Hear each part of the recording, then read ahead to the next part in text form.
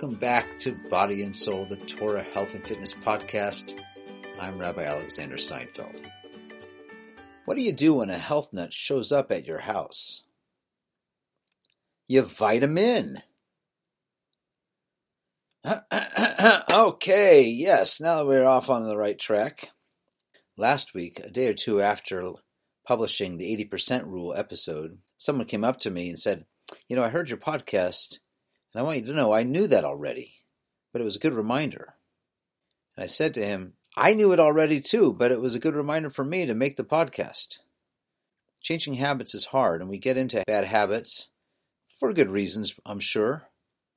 And sometimes we just need a little reminder. So too today's topic. I think probably everybody knows that sleep is important, but maybe we don't know how important or how much sleep, especially anyone who learned Pirkei Avos, Ethics of the Fathers, this Jewish book of ethics from the Talmud. Pirkei Avos lists 48 things a person must do if they want to achieve wisdom. One of those is minimizing sleep.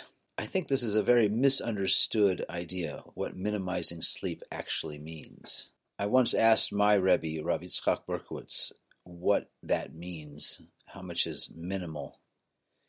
And he answered as follows. He said, figure out how much sleep you need, and then get just a little bit less.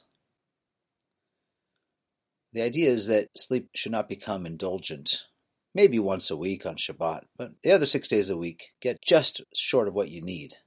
Basically, get what you need without indulging. So what is it that we need? If you follow Rambam, Maimonides, you need at least 7 hours a day, 7 deep hours a day. He wrote that 800 years ago. We know better now, right? We don't need so much sleep.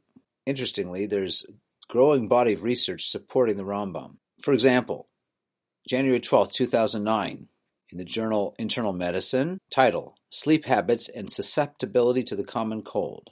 Poor sleep efficiency and shorter sleep duration in the weeks preceding exposure to rhinovirus were associated with lower resistance to illness. Okay, it's an association, but not causation. But there have been many studies to show that your immune system is weakened when you don't get about 7 hours a night.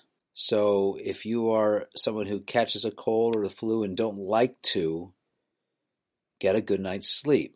There have been several studies that have shown an association between sleep deprivation and gaining weight. A 2020 analysis found that adults who slept fewer than 7 hours per night had a whopping 41% increased risk of developing obesity. We think we understand why there should be a connection. For example, a person who's sleep deprived, it increases the levels of ghrelin, which is a hormone associated with hunger, and decreases levels of leptin. If you're increasing your ghrelin, you're going to be hungrier and tend to overeat, and this can be caused by lack of sleep. Plus, being sleep deprived means you're going to be lacking energy and make you crave foods that are higher in sugar and fat. So it's not just eating more, it's eating more of the wrong kinds of foods. Sleep definitely impacts your brain, your cognition, your concentration, your productivity, your performance. According to a 2020 study led by Mickey Trockel of Stanford University School of Medicine, doctors who were highly sleep deprived were 97% more likely to commit medically significant errors. The opposite is also true. If you make sure you get enough sleep, if a child gets enough sleep, there have been numerous studies showing that they do better in school. Children, adolescents, young adults, improves your problem-solving skills, improves your memory.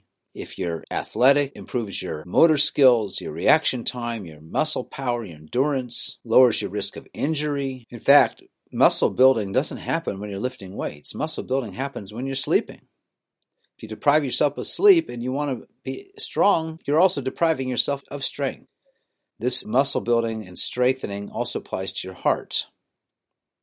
A meta-analysis of 19 studies found that sleeping fewer than 7 hours consistently results in a 13% increased risk of death from heart disease. These are correlations, not always causative, but they should be paid attention to. Undersleeping also apparently affects sugar metabolism and increase the risk of type 2 diabetes. Poor sleep has been linked to depression. Now, we don't know which is causing which. Maybe the depression is causing them to lose sleep. Something to look into. Something to speak to your healthcare professional about. Now, I mentioned the immune system earlier. There's almost no question about this. I know this from personal experience. I know that when I've been sleep deprived, almost the only time I get a cold or cold-like symptoms is after 1 or 2 nights of sleep deprivation. Of course, sleep affects people's moods. I don't know if you ever noticed this, but I remember my first job out of college, I was a school teacher in a public school, and it was challenging to say the least. Any first-year teacher has a huge challenge. And I noticed very consistently on those rare mornings when I had had a great night's sleep the night before, it didn't matter what those kids did, it didn't bother me. But when I was sleep deprived, which was often, boy, it was really unpleasant. It really affected my mood. There's also evidence that many, many years of sleep deprivation increases the chance of cognitive decline in old age. Lots of good reasons to get a good night's sleep. 7 hours. And one last thought. Someone asked me, what if I get not a full night's sleep, but I nap during the day? Some say yes, some say no. Some experts think that you can somewhat make up for the shorter night's sleep by a good power nap or 2 during the day.